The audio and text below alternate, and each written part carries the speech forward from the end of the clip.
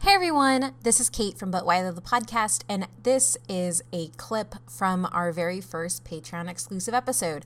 We are reviewing Iron Man as a request from our $10 patron Nico, and we had a lot of fun. So this is just a small piece of it. If you want to hear the rest of the episode, head on over to patreon.com/butwhythoughpc, and at the $3 level, you will get all of these. Right now, there'll be 2 extra episodes a month that might go up. And then if you want to submit your own movie for us to watch and make an episode for you, the $10 level is that. Take us to the movies.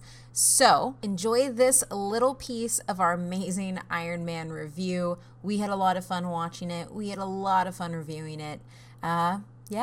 Enjoy.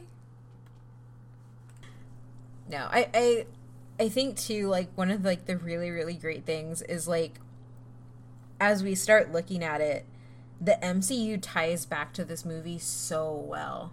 Like, the Avengers, when he goes up in the Chitauri hole, that's the only thing I can think of to explain it, is, like... the first goddamn Skybeam. I was like, yep, what we got is the first Skybeam. Yep. I yelled it out when it happened. I was like, Skybeam! Skybeams were born. Yeah. I think this also, like, I don't know where we're going with this review at this point, but I think this also kind of gives us... Talking. I know, because I think it also gives us... I think this also gives us one of the things that that Matt doesn't like, the kind of, like, two-villain... Yeah. It kind of gives us that, too. Like, it does. Oh, the brown guy's the villain. Just kidding, it's the white businessman. It's the white. Yeah, it's the white businessman. He's the actual villain. This is a setup where Marvel has literally copied this almost... They have. Every single movie. Yeah, definitely. It's formulaic. This is like the Starts standard. Even in their damn TV shows. Mm-hmm. But if it ain't broke, don't fix it. Except for taking out Skybeams, because now we have real villains. Yeah. Yeah, who apparently portal in or some weird thing. I'm fine. As long as it's not a big-ass Skybeam, I'm good. I'm fine. No, but yeah, like, it does kind of start some tropes that are kind of, I don't know, not tropey. Like pretty goddamn tropey. Like, even though, like, the post-credit scene in this one, I think, is, like, my favorite post-credit scene of, like, any MCU movie. But it also kind of gives us the post-credit scene, and some of them are kind of bad and, like, useless. And you made me sit there for a long time for nothing. So, in Marvel's defense, they've like put them a lot closer to the end, or a lot closer to the beginning of the credits and the end. Yeah, but then you get another one at the very, very end. So now they give you 2. True. Yeah, that's true.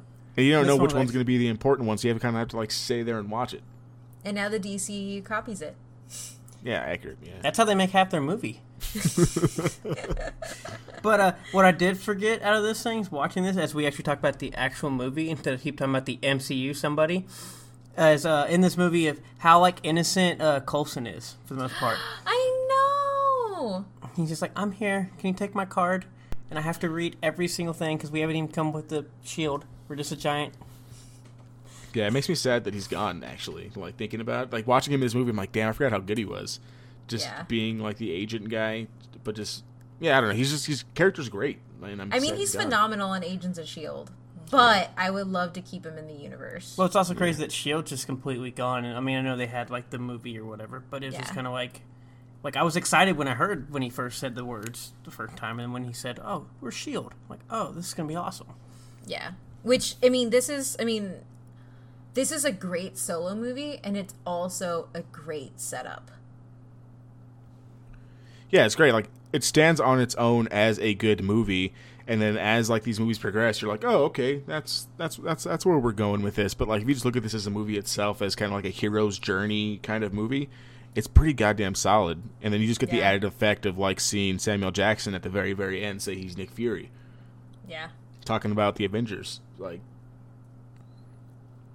And I think, like, one of the things that, like, really hits me too is, like, in, like, the majority of the movie, he's a good actor, but when he's paralyzed by Obadiah, that's when you're like, holy shit, Robert Downey Jr.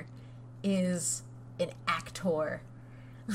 Oh yeah, he kills it in that scene. Yeah. Absolutely kills it. Or, like, even like he's faking that he's hurt. Like, he fakes that he's hurt really goddamn well. Oh yeah. Like, I don't know how he does it. He's so good. So for this movie, if you had to pick like a favorite scene, what would it be? I don't know, Matt, go first. I'm trying to think. I don't want to resort to the pretty much almost the default one of basically the tank.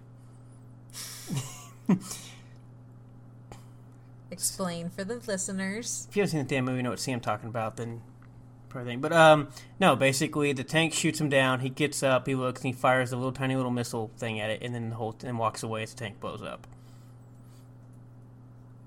Yes, that's really good. Like, I know, that's what I'm saying. Really that is like good. the famous one, and I kind of don't want to resort to that because it's like the one scene like that GIF is still around, and people still use that time all the time.